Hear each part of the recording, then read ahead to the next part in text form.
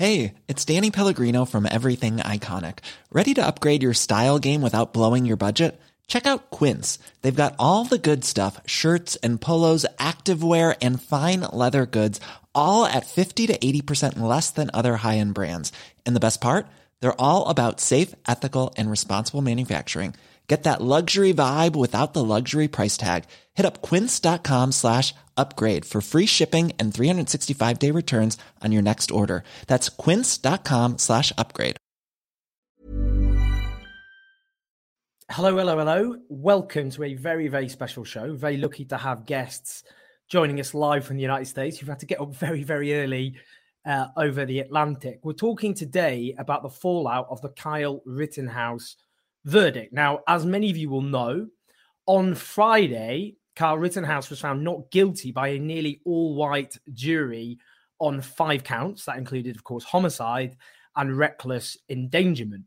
Now, those killings took place last August during unrest in Wisconsin, in which Rittenhouse, who took it upon himself to cross the border from where he's from, in Illinois, to patrol the streets after protests over the police shooting of Jacob Blake. He shot dead 2 men with an AR-15 style rifle. Now, this was the moment when the verdict was announced. We, the jury, find the defendant, Kyle H. Rittenhouse, not guilty. As to the 5th count of the information, Gage Grosskreutz, we, the jury, find the defendant, Kyle H. Rittenhouse, not guilty. Members. Now, of course, there's lots of issues to talk about here. For many, of course, outside the United States, just as a basic point, US gun laws continue to be a source of huge bafflement. But obviously another very basic question, how would the American justice system have treated a young black man in comparable circumstances? The political implications can best be summed up by who exactly is most loudly celebrating the verdict. Now, far-right groups across the United States are jubilant. They are extremely triumphant. They're Proud Boys. Many of you will know, of course, that far-right extremist group over in the United States, calling for the stacking up of bodies like cord wood after the Rittenhouse verdict. Now, during the trial itself, Republican senators cheered Rittenhouse on and indeed even offered to employ him. We, the jury, find... in fact, sorry, bear with us. Here we go. Thank you for your advocacy for Kyle Rittenhouse. He is not guilty. He deserves a not guilty verdict, and I sure hope he gets it, because you know what? Kyle Rittenhouse would probably make a pretty good congressional intern. We may reach out to him and see if he'd be interested in helping the country in additional ways. Now, unsurprisingly, Donald Trump has joined those celebrating the verdict. I think that it was a great decision. I was surprised it had to go this far. Somebody should have ended it earlier. And frankly, the case should have never been brought. It was prosecutorial misconduct, in my opinion. And there's plenty of it going on in this country right now. It was disgraceful. Now, Joe Biden's public statement was, I suppose, unsurprising. Let's just hear what he said. Well, look, I stand by what the jury has concluded. The jury system works, and we have to abide by it. In a subsequent statement, though, he said, while the verdict in Kenosha will leave many Americans feeling angry and concerned, myself included, we must acknowledge that the jury has spoken. So I suppose carefully treading a certain line there. We'll talk about that later. Now, there's been protests across the United States following the verdict, including in Brooklyn, New York.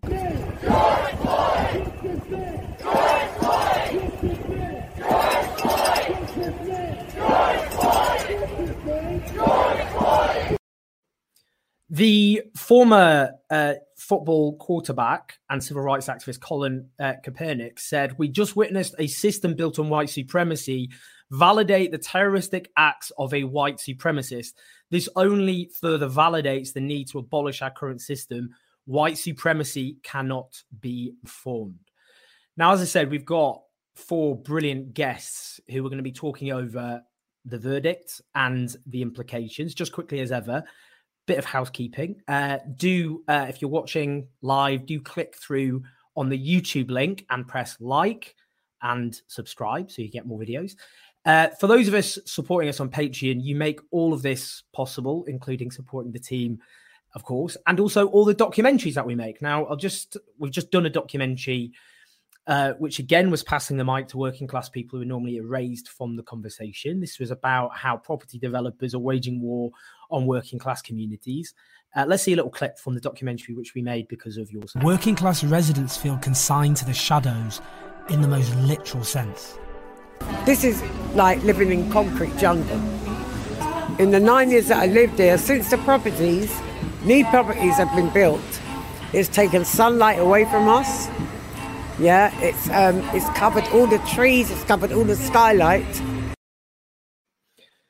Now, you make all that possible on patreon.com/OwenJones84 with a team on union wages. We've got lots of documentaries, of course, we've made, Tory conference, Labour conference, but documentaries across the country giving a voice to people who are otherwise not represented. And we've got lots of documentaries to come, and you make that possible. You can also support us using Super Chat on YouTube, so you can ask questions to the guests, and I will put those questions to the guests, but also thank you all individually at the end. Do support us on the podcast as well. Many of you listen on the podcast, so subscribe to that as well. Well, that's quite enough for me. I'm now going to bring in our first two fantastic guests. Dr. Cynthia Miller-Idris, columnist at MSNBC, writes at many publications, and the director of the Polarization and Extremism Research and Innovation Lab. Good, in your case, morning. It's very early over there. Good morning to you. Good morning. And I'm also going to bring in another fantastic guest, Wajahat Ali, who is a columnist at the Daily Beast. Again, guests have many hats here. Senior fellow at the Western State Centre. Now, his book, Go Back to Where You Came From, comes out in January 2022. So please do pre-order a copy because it looks like an absolutely critical book. Hello to you, Wajahat. Hey, thanks so much for inviting us. Great to be on today. It's a great honor to have you. And as I said, you are both up very early. So we've hit on a Sunday. So we really appreciate that. I'm just going to flash up actually put this to you, in terms of the response, I suppose, that we've seen so far. Now, in your article, just start with an article which Wajahat has written, which was about this terrible the verdict and the aftermath. The Kyle Rittenhouse verdict reestablishes a dangerous precedent and sends a terrifying warning to the rest of us. Now, you write in it, the one positive, you're being sardonic here, I think, from the Rittenhouse verdict is that a loud conservative minority in this country, backed by its judges, elected officials and gun industries, is telling us Black, brown and Muslim men that we too can show up to a heated protest with an AR-15, shoot 3 people, claim self-defense, and we will now be praised for standing our ground. It has nothing to do with the race. Awesome. So yeah, just flesh that out. What were you saying there, and what does this represent? Well, first of all, it's good to be a white murderer in America. That's what the Kyle Rittenhouse verdict is telling us. And for some people, they want to make white supremacy great again. And I believe we're witnessing the death rattle of white supremacy, which has transformed into a death march, not just in America, but in Europe as well. And I was saying that tongue-in-cheek facetiously because I know, and you know, Owen, that if a Black and brown man was to, take an AR-15 and go to a Proud Boys rally where they openly advocate violence and assault people, and then just lie and say that we're a medic, and then just calmly walk around and carry a gun illegally across state lines, or obtain the gun illegally, and then shoot 3 people, killing 2, not only would we not be acquitted, we would be chalk lines. We would not leave that place, right? Kyle Rittenhouse drove there, acquired the AR-15, walked the streets, shot and killed 3 people. The police officers did nothing. And then later on, the police officers congratulated him. He was acquitted. And not only was he acquitted, there's a documentary about him out tomorrow on Tucker Carlson's show and Fox News. And we had several congressmen, so far 3 congressmen, who have offered him internships. So I don't think I would be offered an internship. I don't think I would be acquitted. I don't think I would be alive. We would be dead, or we'd be paralyzed like Jacob Blake, who was shot in the back by a white cop, and the white cop was acquitted.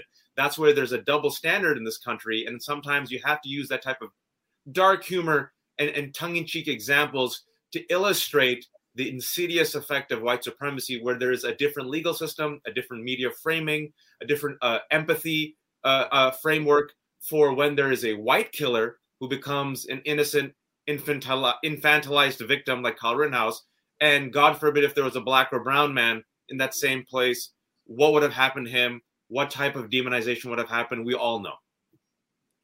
So, Cynthia, I mean, a lot of people on the right have argued, look, this is a 17-year-old, this in an impossible situation. What would you have done in this situation? And I suppose one of the questions which is always raised from this conversation is, what was he doing there in the first place? So do you want to talk about this in terms of, because the self-defense argument is what is being heavily focused upon. So do you want to respond to that and that question, which is raised from that conversation? Why was he there? Yeah, exactly. I mean, this is, and thanks for having me. I mean, I'm really glad to be here and to be able to have this conversation. But, I think when you get to the legal decision about whether something is self-defense in any given moment, I mean, I absolutely agree that this never would have been the outcome we'd see if this was a black or brown person or black or brown man in that situation. But for me, the bigger frame is like, why are we not having the conversation, or why, what will it take for us to have the conversation about why he was there in the first place? So it's illegal in Wisconsin to gather up with others and take on peacekeeping or law enforcement functions. Paramilitary activity is not permitted, is not legal. So all of these calls to be vigilante activism or engage in kind of protection of the community or take your country back in this way are not permitted. I mean, the laws do vary, but in the Wisconsin law, in this case, it's not allowed. And so I think we have to really look into like this broader logic and propaganda actually around protecting communities and taking up arms yourself, because that kind of vigilantism is incredibly dangerous, and valorizing that the way this verdict does really sets a precedent for just open season, I think, and on anybody who's dissatisfied with what's going on in their community can go take up arms and try to change the outcome. I mean, it was interesting actually in terms of, again, some of the responses to this, because some have suggested that actually this was misportrayed by the American media because many were under the illusion that the victims were black.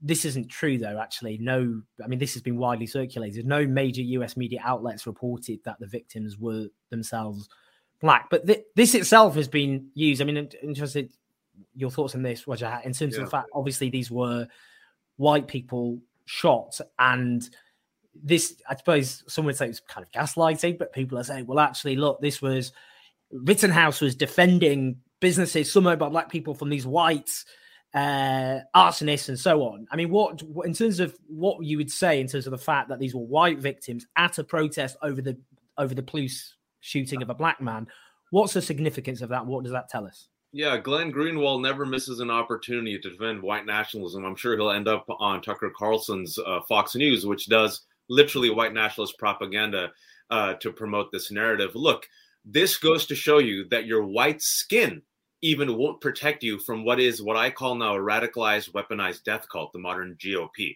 Radicalized because they believe in conspiracy theories such as the deep state and QAnon, where anyone who disagrees with them is literally a Satan-worshipping member of an international cabal that has the mark of the beast and is trying to kill children. And so what they're saying right now, if you're looking at social media, is that anyone who belongs to the deep state or QAnon and is not part of their group is a leftist scum and had it coming. And we've seen it also in American past. We laugh about it, but that's what they believe. I'm not even making this up, right? The QAnon and deep state conspiracy is now a national security threat in America, and a majority of Republicans believe that the election that Joe Biden won was stolen from them. So there's perpetual victimhood on their side, and everybody else, myself, Cynthia, yourself, is the aggressor that is trying to take away their freedom. It doesn't matter about your skin tone. What we've seen in American history is that when white allies try to help black and brown folks, such as when it came to desegregation, they were seen as race traitors, and they were also assaulted and killed. So for white folks paying attention right now, it just goes to show you that it's not just black and brown folks, it's white allies who come to this BLM protest and rally, right? They too are seen as a target. They're seen as race traitors. They're seen as members of the deep state. They're seen as members who are trying to take away the America that these good old boys want. And that these good old boys will take their guns and stand their grounds and commit violence if they have to, because they're going to take this country back. And according to a poll, a significant minority, about 20 to 30% of Republicans, believe that violence can be justified. So if you're white and paying attention to this right now, your white skin will not protect you because you are also seen as the enemy. But let's not kid ourselves. It is fundamentally a extension of white supremacy and white supremacist terror and an expression of white supremacist power. That this is our country, and if you're going to betray the white race and join those blacks and browns, you have it coming. I mean, Cynthia, just building on from that, just in terms of the point just made by Wajahat, there's just a clip here, which was Jason Johnson, who's an American commentator, who made a very similar point. I just want to see responding to that by Wajahat and also what he said as well. Kyle Rittenhouse killed 2 white men protesting on behalf of Black lives and got away with it. That's the single most important thing to understand about today's ruling. By allowing him to go free and potentially commit other crimes, this jury sent the final and loudest warning to white America about the dangerous rise of white nationalist terror in this country, one I suspect will be ignored by most thought leaders, politicians, and the press. Kyle Rittenhouse was able to kill Joseph Rosenbaum and Anthony Huber and face no consequences because those men were race traitors, white men who had the audacity to protest that police shot Jacob Blake, a black man, in the back 7 times in his own car. They stood against the core conceit of white supremacy, that straight white men have dominion over everything, especially black bodies. And when you stand against that position, you can be subjected to the same violence used against Trayvon Martin, Sandra Bland, Breonna Taylor, Freddie Gray, Walter Scott, and yes, George Floyd. What's your take on that, Cynthia, in terms of what both Wajahat and Benjamin said there?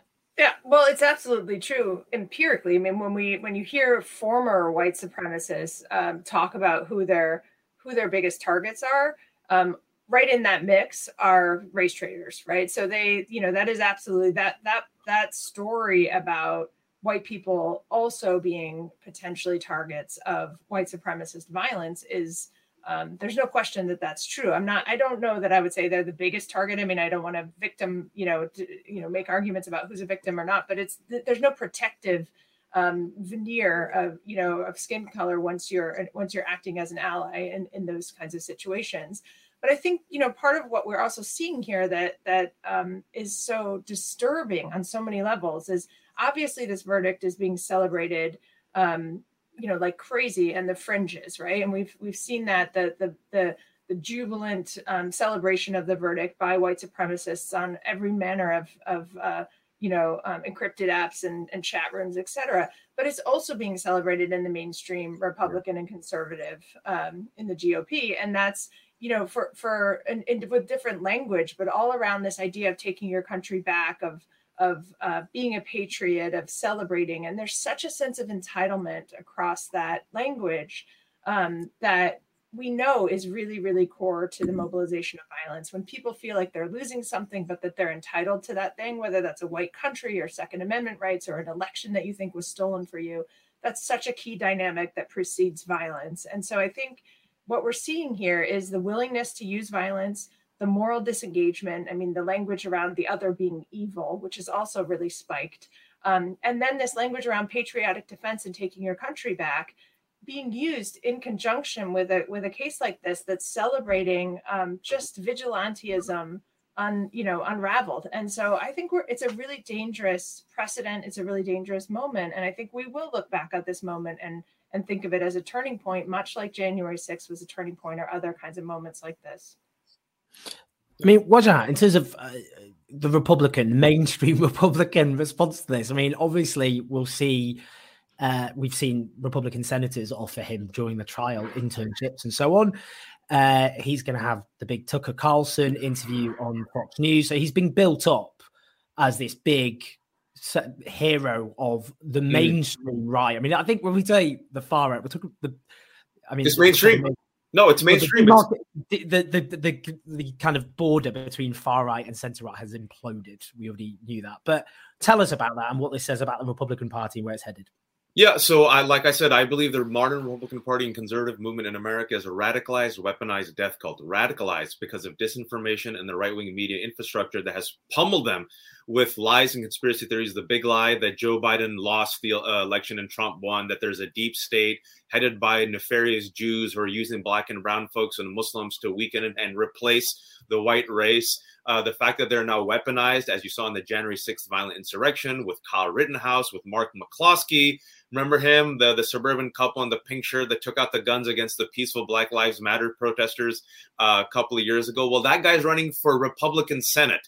The fact that there is a trial in Georgia right now, I don't know if your listeners know about the killing of Ahmaud Arbery, who was killed because he was jogging while black in his neighborhood, and a death cult because during a pandemic, which has killed over 5 million people and 800,000 Americans, these people are against vaccines and against mask mandates, but they're also pro-life. Somehow make that work, right? And so this is what we're dealing with. And there was a VDem study that I'm sure you know of, Owen, where they looked at all the conservative parties all across the world, and they said that the modern Republican Party in America is now a far-right party, further right than Vox in Spain, further right than the National Rally.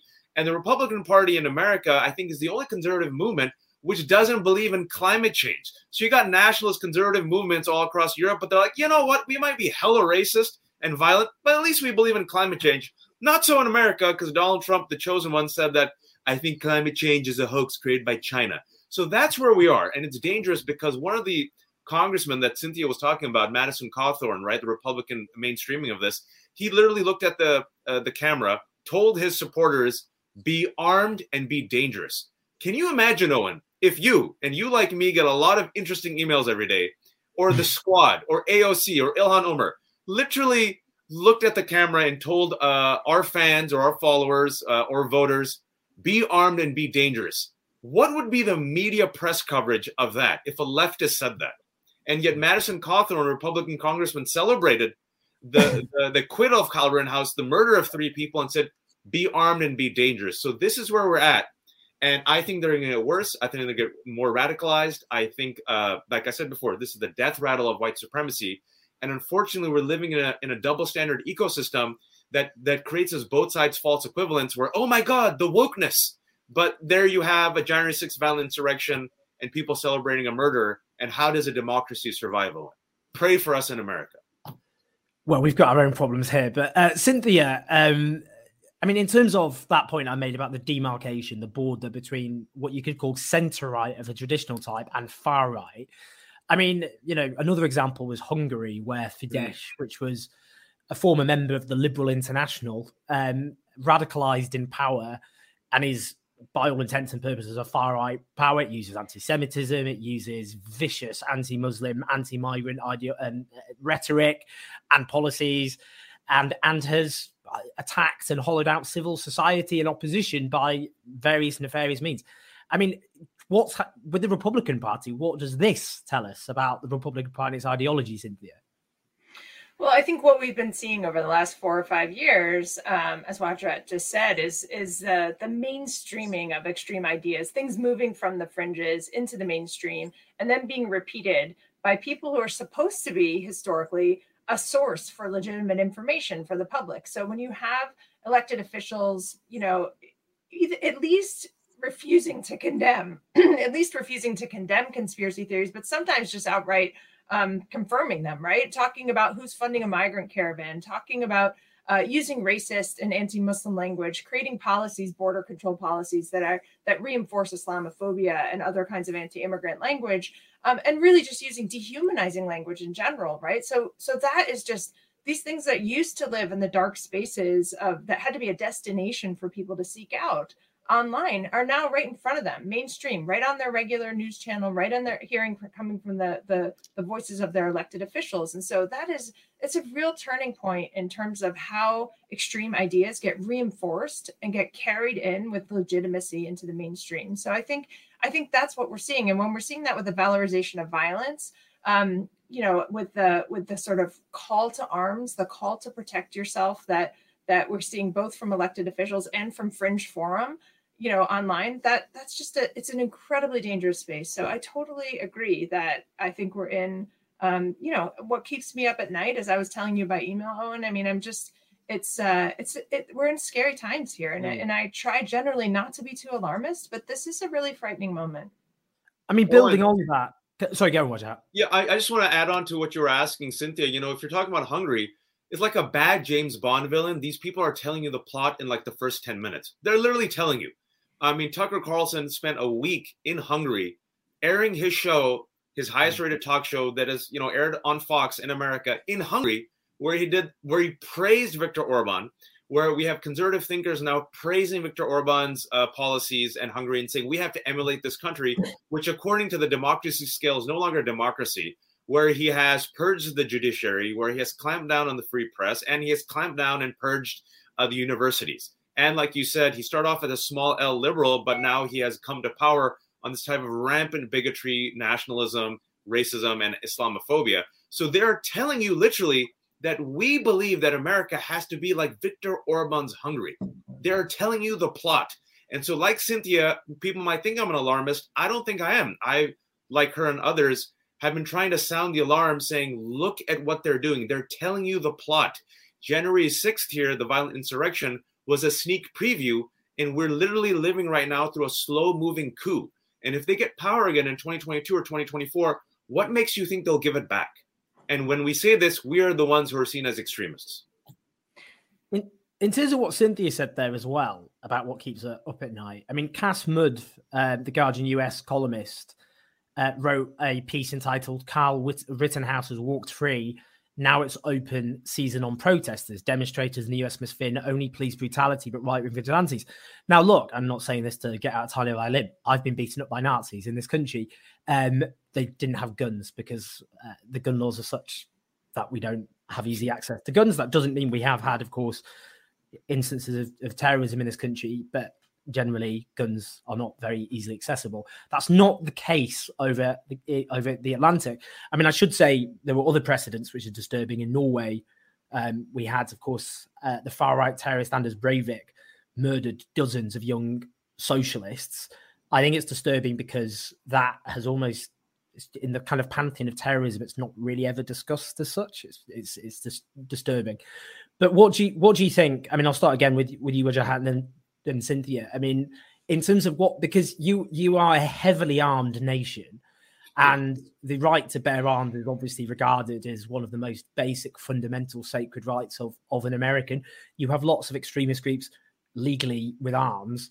What does this mean in terms of, because police brutality is one thing, but now, as Cass Mudd points out, there are vigilantes with guns who are going to feel emboldened when it comes to black people, BLM, but more broadly as well, protesters. Everywhere, every place I've gone in the country, in the world, the one question that regardless where I go to, they ask is, why is America so obsessed with guns? And it's a very legitimate question because they look at us with horror and fascination that we care more about guns than we care about children who get massacred and in school shootings almost on a weekly basis. What this means is that some protests and some protesters, even if they're peaceful, have to be worried, and specifically those who are BLM. Because let's not forget that Donald Trump, when he was given a softball down the middle during the 2020 presidential debates, he said, do you condemn white supremacy? He was asked repeatedly, and he didn't. He said, do you condemn Proud Boys? And he told the Proud Boys to, what did he say? Stand back and stand by, right? And they took it as, oh, he's got our back. When it came to Unite the Right rally in Charlottesville, which all these white supremacists came, and one of them specifically murdered Heather Heyer, anti-racism protester, by running her over. He said, very fine people on both sides. When it comes to these BLM protests, you guys have seen how the police use rubber bullets and tear gas, and they shot even Ali Velshi of MSNBC, and you saw how they cleared out these peaceful protesters so Donald Trump could go get his photo op with the Bible. So if you're noticing a trend here, what protests are good? Violent insurrectionists who take over the U.S. Capitol, which results in 5 people dead, they are the heroes. What protests are good? Kyle Rittenhouse coming in and defending with an AR-15, shooting and killing 3 people. What are the bad protests? Antifa, which, by the way, our FBI said is not an organization, right? What protests are bad? BLM. So what protests are the bad ones? Anything that's asking for diversity, equity, inclusion, that's the threat. And the Kyle Rittenhouse acquittal says that you, too, can pick up your gun, and if you feel like you're a victim and you're aggrieved, you can stand your ground and you can clean house and be one of the good old boys. This time, though, you no longer need the hood. Cynthia, what do you think? I mean, you already said, obviously, this keeps you up at night, but just a bit more on that. Yeah, I mean, there's several different things here that I think are really concerning. The gun issue, of course, we have absurd gun laws in this country, and that just has to be said. And it's directly tied to the kind of lethal outcomes of extremist violence. So we have seen globally 250% increase in far-right terror over the last 5 years. So it's happening in a lot of different places, but the U.S. is responsible for about half of the incidents and over half of the deaths. I mean, we have a disproportionate problem here because of the guns that we have. And we have seen over the last year and a half, it's not just that we've historically had gun laws that are really permissive. We've seen actual shortages, ammunition shortages. I mean, people are buying guns across the country during the last year and a half at record-breaking paces. I mean, every month kind of precedes the last. And I think that that's, across the spectrum. You now have the far left arming up in response to rising violence on the far right. So you just have a heavily armed, on-edge population, which leads to a lot of risk. And so I think when you look globally, one of the real warning signs I've seen, at least half a dozen organizations have contacted me over the past year, probably more like a dozen, who are normally involved in protecting fragile democracies overseas in peacekeeping and conflict resolution work, who have pivoted to work in the U.S., right? So they see us as a fragile democracy, as a country that needs help. And I think if this were happening in any other country, our own USAID would be providing democracy assistance. We would be providing funds to support the restoration of a country in crisis. But we can't even see it ourselves because we like to think of ourselves as a beacon of democracy. But we're in trouble. Owen, I know we're running out of time, but I got this email which exquisitely explains everything so well. And I get many hate email like you do, and I tweeted this. And if I may, for your audience, if I could just read it. This is what I got after the Kyle Rittenhouse verdict, very quickly. Whiteness wins again, you filthy shitskin. And there's not a goddamn thing you can do about it but cry about whitey some more. What a beautiful day to be privileged and white in this world.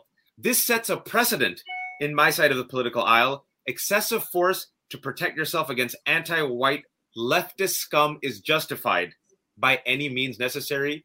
Emoji smiley face. Well, that says it all. And just finally, I know you've already answered this, Wajahat, but we were asked this by a commentator. It feels like a comment. It feels like democracy in the US is on the precipice. Is it too late to pull the US back and restore sanity? I mean, Wajahat, you just answered that before, but Cynthia, what do you think in terms of, because obviously we've got the elections coming in 2022, the midterm elections, then the presidential elections. It is obviously entirely plausible that Trump can win on a minority of the vote. In terms of the laws that exist, in terms of how gerrymandering, how voter laws can be used in the US to suppress particularly people of color from voting who overwhelmingly vote for the Democratic Party. Where's this heading? Well, I mean, I think, other countries have come back from the precipice. I don't think that I'm ready to kind of write off the whole country or the whole democracy yet, but I think we have to really understand this as a complete moment of crisis. This isn't just red flags and warning signs right now. We're really unraveling as a democracy on multiple layers, right? Including the heavily armed, including the election interference, including the disinformation, the spread of disinformation and conspiracy theories, and the ready use of violence and legitimation of it, along with general kind of the broader white supremacist extremism and the defense of a white nation that we've been seeing from the fringes kind of migrate into the mainstream. So, on every measure of concerns about democracy, we're there. We're at the peak. So, I'm optimistic that we have help now coming from really effective and trained international organizations who help protect and restore democracy, who've been doing this in fragile places overseas. But it's a little bit late. Like, we should have been doing this 5-10 years ago, and there's a lot of catch up to do. We got to fight for it, Owen. I still have hope, but we got to fight for it.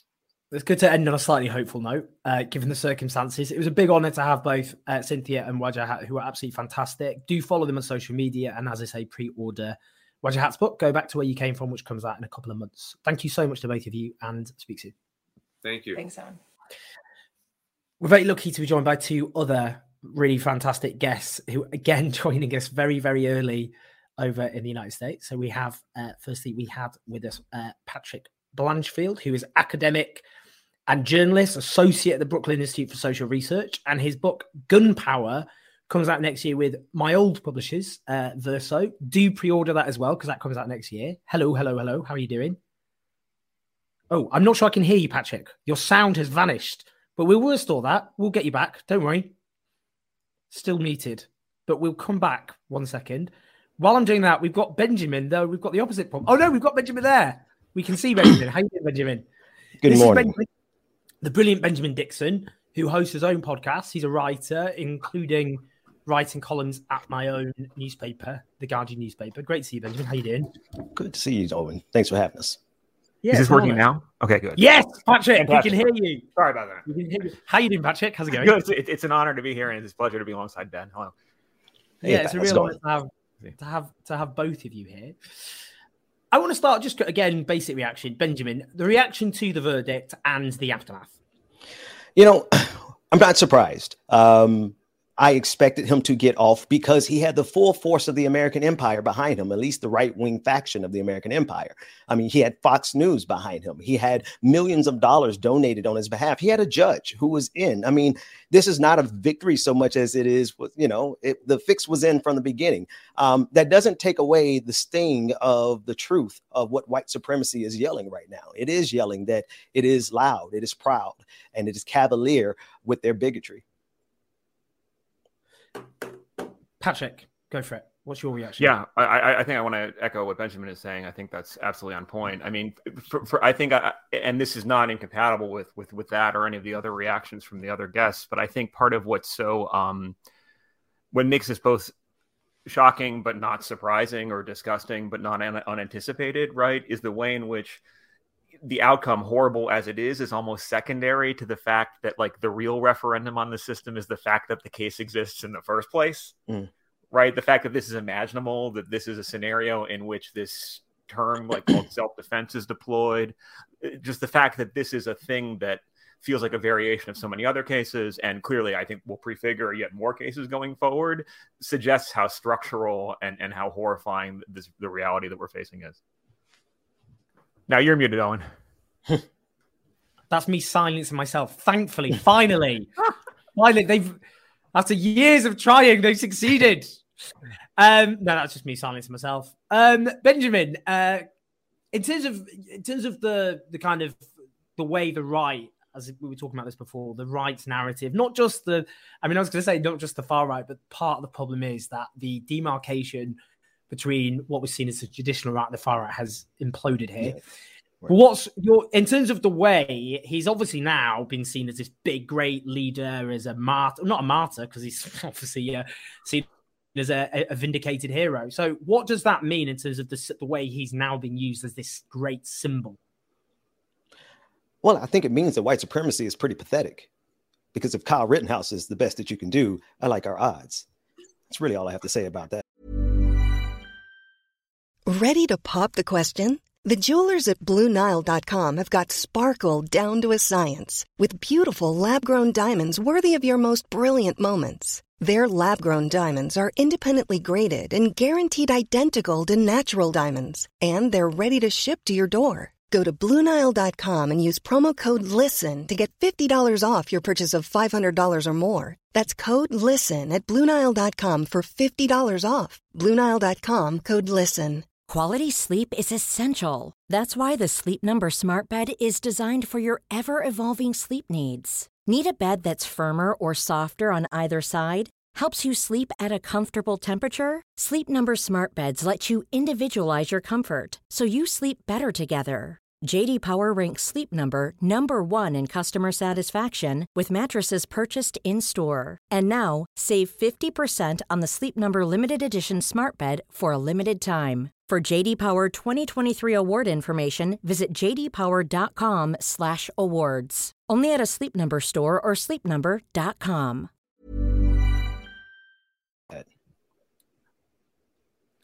Patrick, go on. No, I mean, yeah, it is this. It's really weird watching people respond to this case with, like, identifying with him, right? Like, and as Benjamin points to, like, he's not exactly like the full flower of Aryan youth, right? And I think there's something about that which suggests that, he's a figure of projection. He's a space that people can, certain people see themselves as occupying, right? Or they write themselves into a certain type of history which he embodies, for better or worse. And I think, that points to, the history here and to the broader context. Yeah, I mean, probably shouldn't respond to some of the trolls who comment on YouTube, but people saying, say that to his face, lol, loser. Anyway, in terms of, sorry, I must say it like it is. In terms of, quickly, Patrick, you've written a piece, a really brilliant piece, which I strongly recommend that people read. It's in Gawker. It's entitled Kyle Rittenhouse as an American. Now, what's interesting about this is you put this in a historical context. So let's put this, and I'll come on to Benjamin. That's historical context. What looking at the kind of where they said the grand scope of, we're talking about white supremacy, but the way the law is codified and other examples. Just flesh out your argument in that piece, Patrick.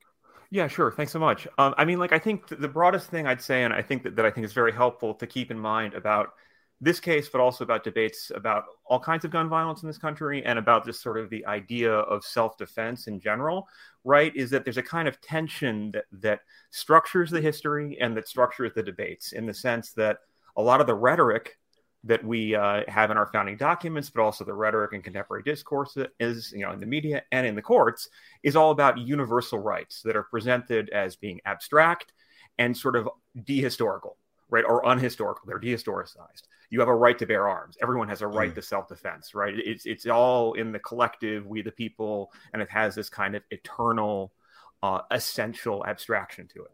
And that's one half of it. And then the other half of it is the way in which it's always individualized, right, on a case-by-case basis in terms of how the courts deal with it, but also in the way a lot of people are individually invested in this abstraction, right? And they have a chance to participate in that abstraction, right? So it's very hard to be talking about the right to self-defense in the abstract without people feeling like, well, aren't you wanting to take away my individual right to protect myself?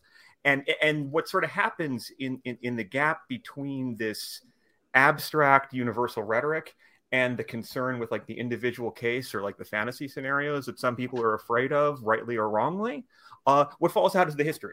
What falls out is the particulars of how different groups have had different degrees of access to, having a self to defend, right? And to the history specifically, right? And this is what I think is at stake in the Rittenhouse case.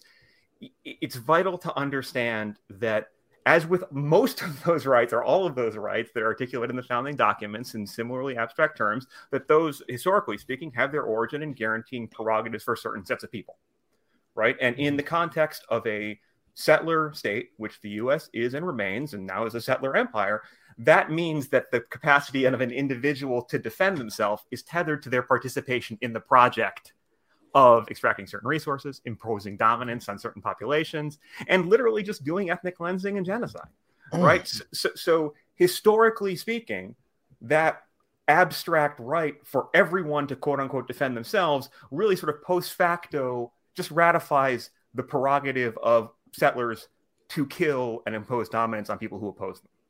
Right. And that, I think, mutatis mutandis, is the principle that's taken in the Rittenhouse thing. We could break this down more, right? In the sense, like, slaves couldn't legally defend themselves for the entirety of the institution of slavery. Women couldn't legally defend themselves even against their husbands.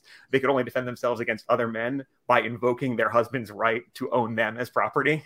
Right. And we can move this forward, too, to look at how actual self-defense cases play out in the contemporary moment. Right. Where if you are a white person and you kill a black person in a stand your ground or justifiable homicide scenario, like, that is much more likely to be ruled self-defense and vice versa. So these abstractions are a kind of trap. Right. And once we think about that history, like, this is the fact that this term self-defense, which seems so universal, seems so accessible, seems so obvious, it actually endorses an entire logic of who gets to be a self and like whiteness as a property, but also who gets to have property in a highly unequal society where violence is distributed unequally. Yeah. Benjamin. Great points, by the way. Benjamin. Whew. I am, first of all, Patrick, wow, man, thank you for that. I was hanging on to every word, and it leads me, everything that you said leads me to this. Kyle Rittenhouse is just George W. Bush. Did not George W. Bush create a scenario for us to be terrified of, and then subsequently killed how many Iraqis? And then, oops, there were no weapons of mass destruction. So on a micro level, the fantasies are very critical to the sustaining of the male, especially the white male ego, when no other part of their life is supreme. They need that fantasy. we extrapolate from the micro to the macro. You got George W. Bush and the empire in general.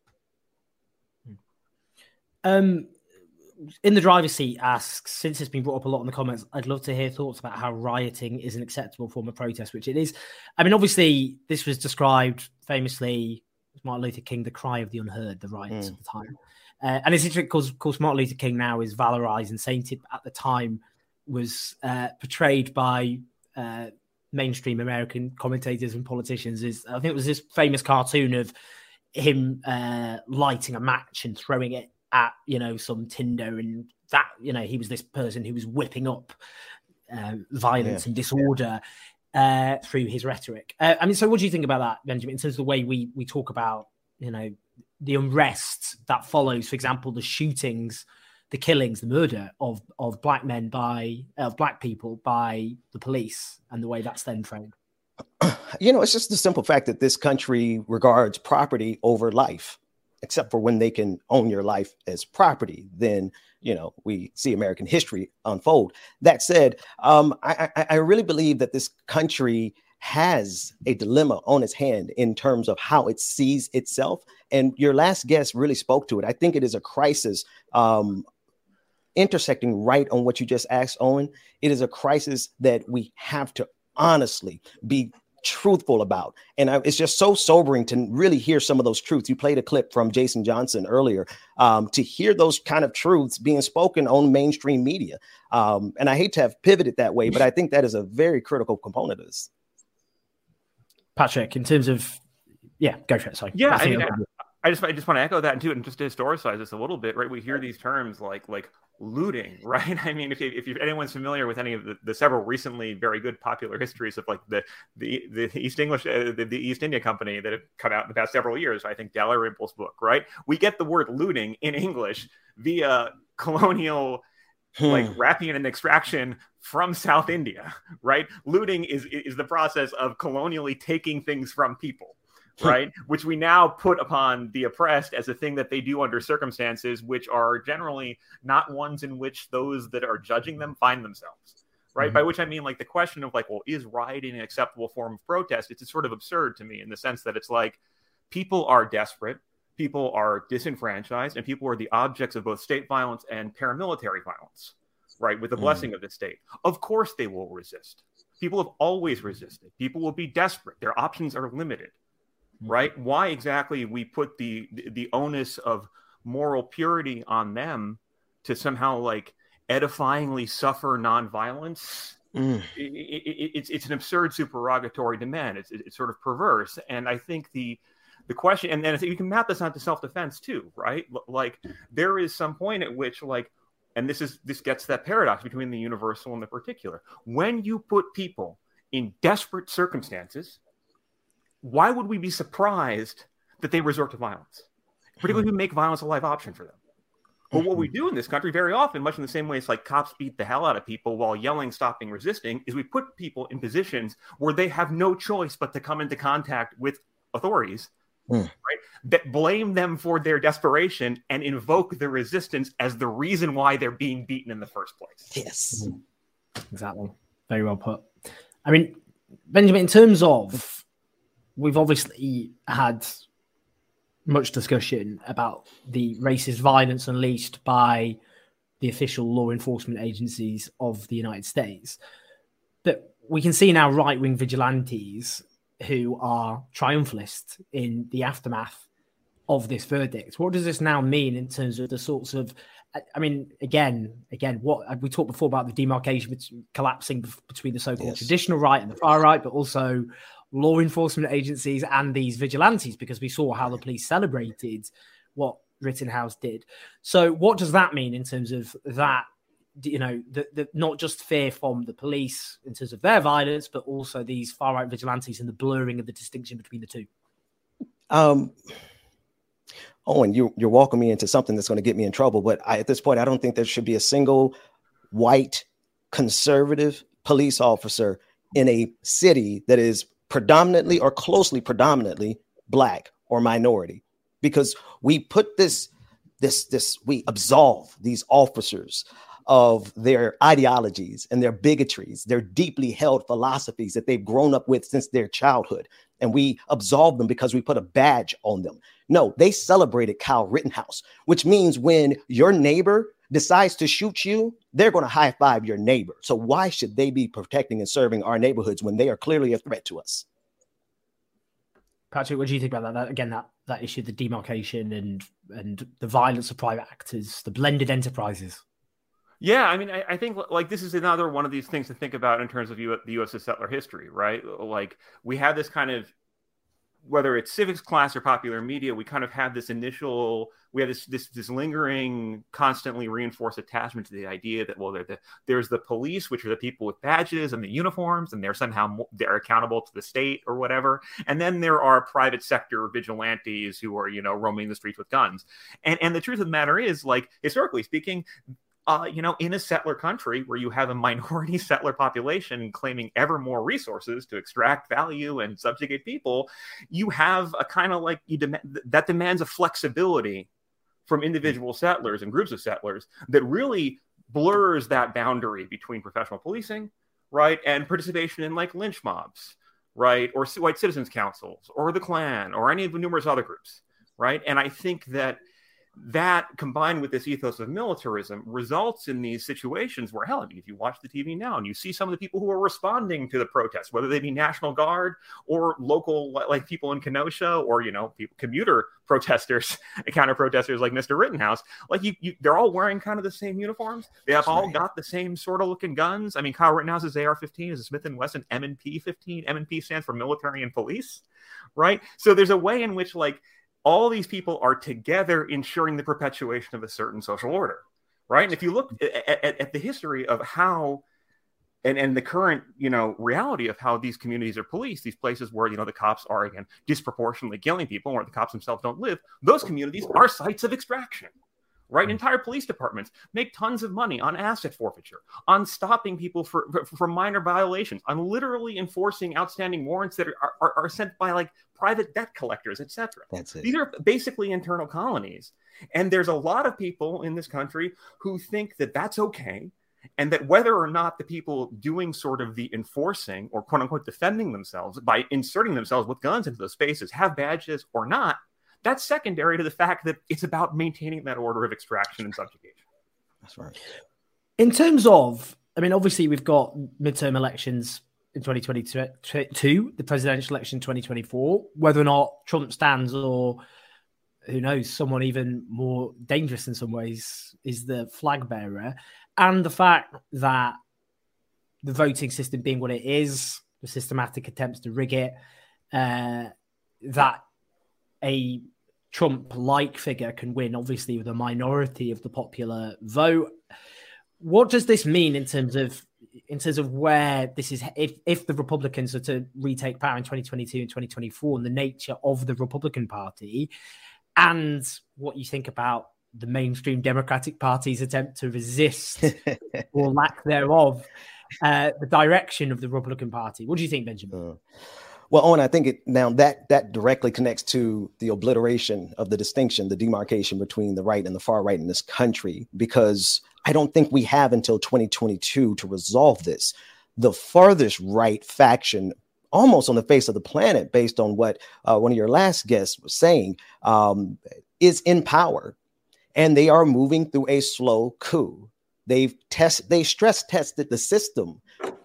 They know exactly how to break it the next time and make sure that this country never transforms from being that settler colonial state that will extract everything from you down to your life, all for the sheer protection of the empire. That is what is on the ballot in 2022. But because Republicans have done so much undermining us on every state level, legislatures across the country, Republican legislatures have made it more difficult for people to vote, as you stated in your opening monologue. Here we are with the proposition of we have a very short window to get this accomplished. We must defeat these people before 2022, because if they get in power, they are going for everything. They're going for the whole ball game here, Owen. What do you think, Patrick, in terms of that, in terms of the nature of the GOP and what that would mean if they were to return to power? I mean, I think they're entirely copacetic with running a white minority rule state. I mean, they always have been. But I think that right now is really that's clearly what they're attempting to do. And I think I think we should be explicit too. The mainstream U.S. media really kind of with a type of both sidesism that perpetuates this, right, and steadily slides us to this. And we may recall, in fact, I think it was just in the run up to 2008, I believe, the Obama election, there was a giant story that made all the rounds on Drudge and Fox, etc., of how one new Black Panther with a billy club, with a little truncheon, standing just outside a voting station, I think in Chicago, was the sign, was intimidation, was a hate crime, was democracy itself. It was just some dude walking around with a stick, right? Now we have open carriers, we have Kyle Rittenhouse, we have like street battles being undertaken with the blessing, apparently, of authorities who are kettling people and arresting and all this shit. Sorry. To imagine that,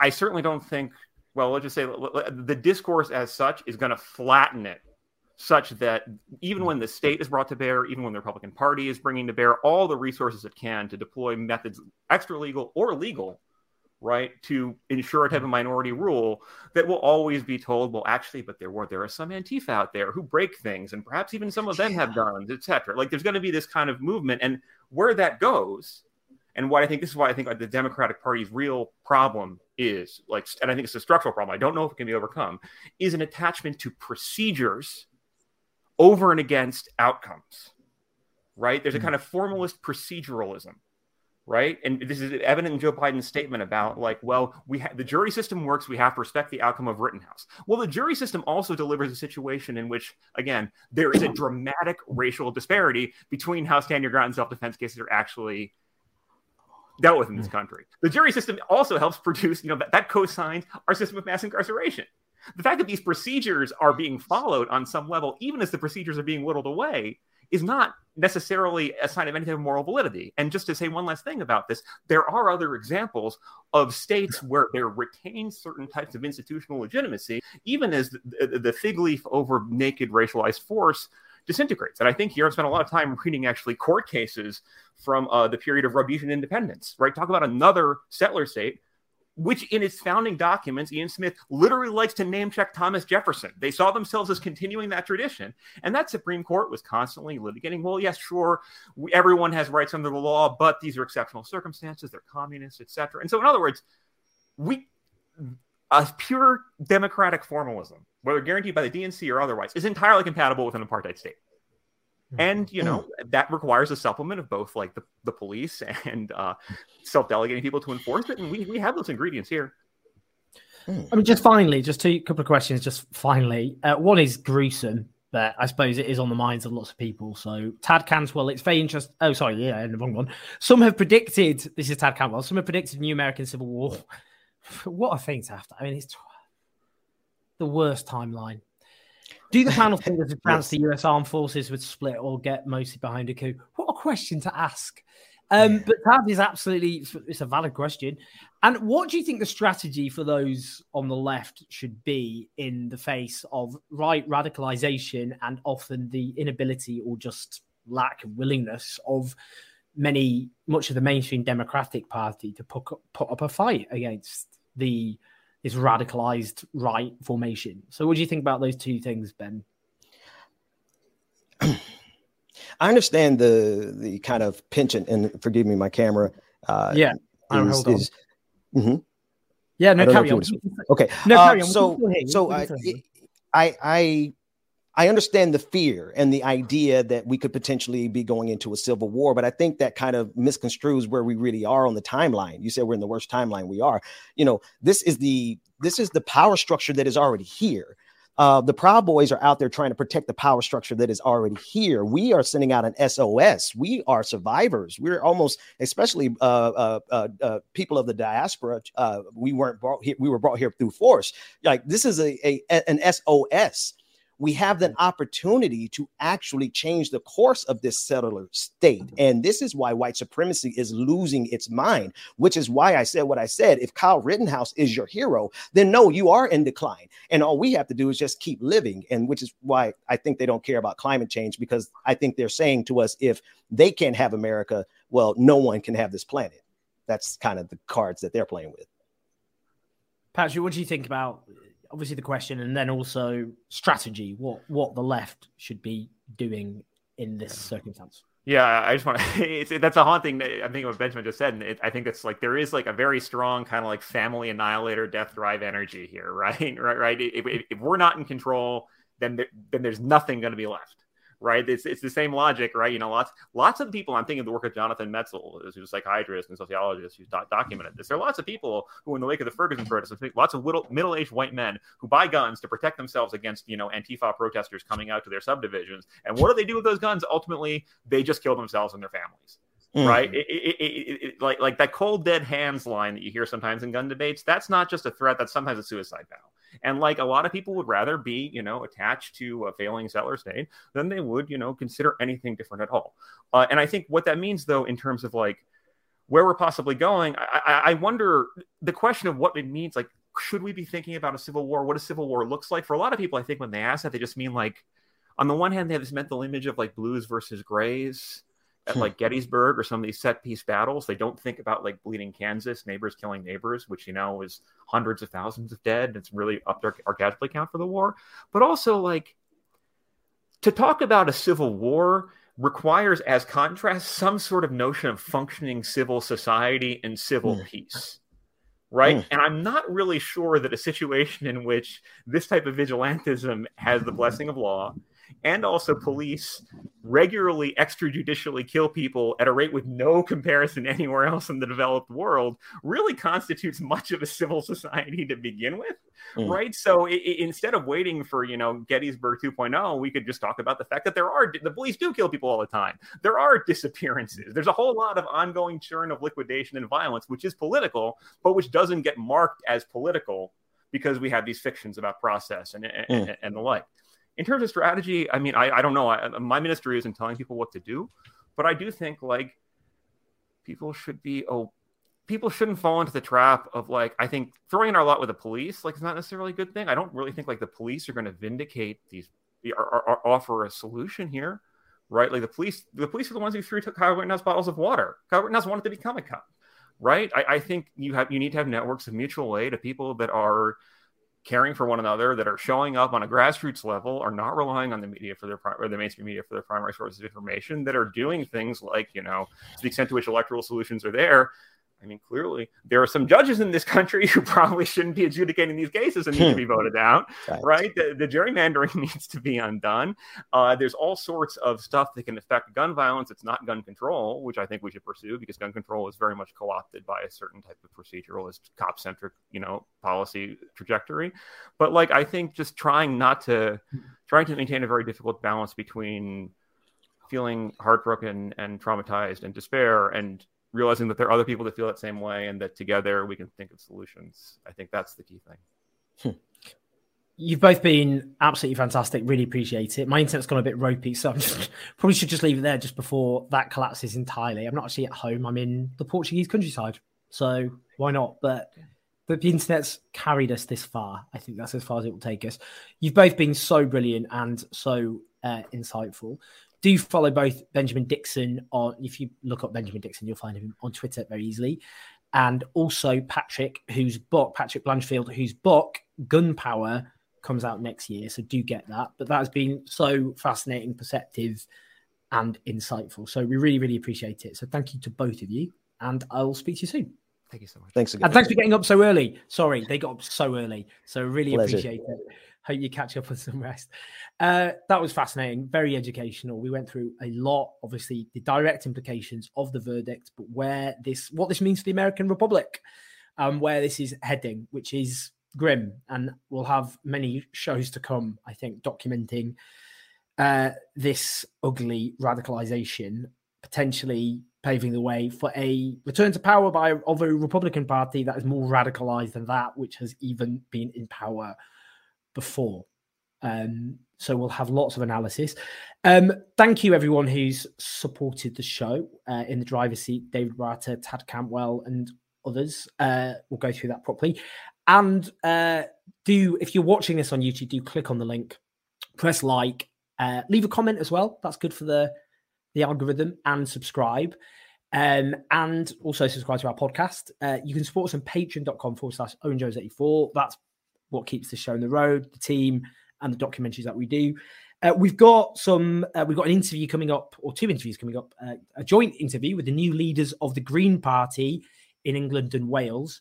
They're doing very well in some polls, partly because of disillusionment with the Labour Party. But I'm interested in the fact that, in a sense, they've not been, from my eye, that visible. Have they made much of an impact in terms of trying to win over those disillusioned with the direction of travel of the British Labour Party? So what's their pitch these days, the Green Party? What are they trying to do? I do think it's important we do interview them, because when UKIP were doing, gaining in the polls or getting 10% in the polls, which Green Party get in some polls, obviously they got wall-to-wall coverage, and Nigel Farage was never off the BBC, not least question time. So we're doing our job by actually giving a platform to the Green Party where we will put questions to them. So do join us next week for that. We'll be live next Sunday. I think I am going to Snowdonia next Sunday. So we'll work out how we do that. But I think we'll still be live at 12 o'clock next Sunday, but we'll see how it goes. We've got loads of documentaries coming thanks to your support. But again, thank you so much to our fantastic guests. I hope everyone's having a restful Sunday. Lots of love. And I will see you all very, very soon. Take care, everyone.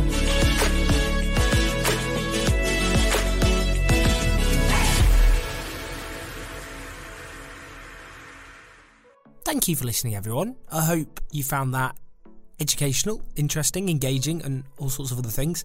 Do support us on patreon.com/OwenJones84. You keep doing the podcast and the channel with our incredible team's work, or use the support function in the description. And do subscribe and leave us a review, please. Some stars, any of those things. But otherwise, lots of love. Hope you're well. Speak to you soon.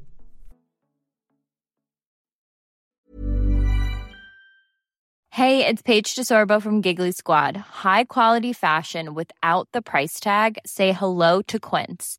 I'm snagging high-end essentials like cozy cashmere sweaters, sleek leather jackets, fine jewelry, and so much more. With Quince being 50 to 80% less than similar brands. And they partner with factories that prioritize safe, ethical, and responsible manufacturing. I love that. Luxury quality within reach. Go to quince.com/style to get free shipping and 365-day returns on your next order. Quince.com/style.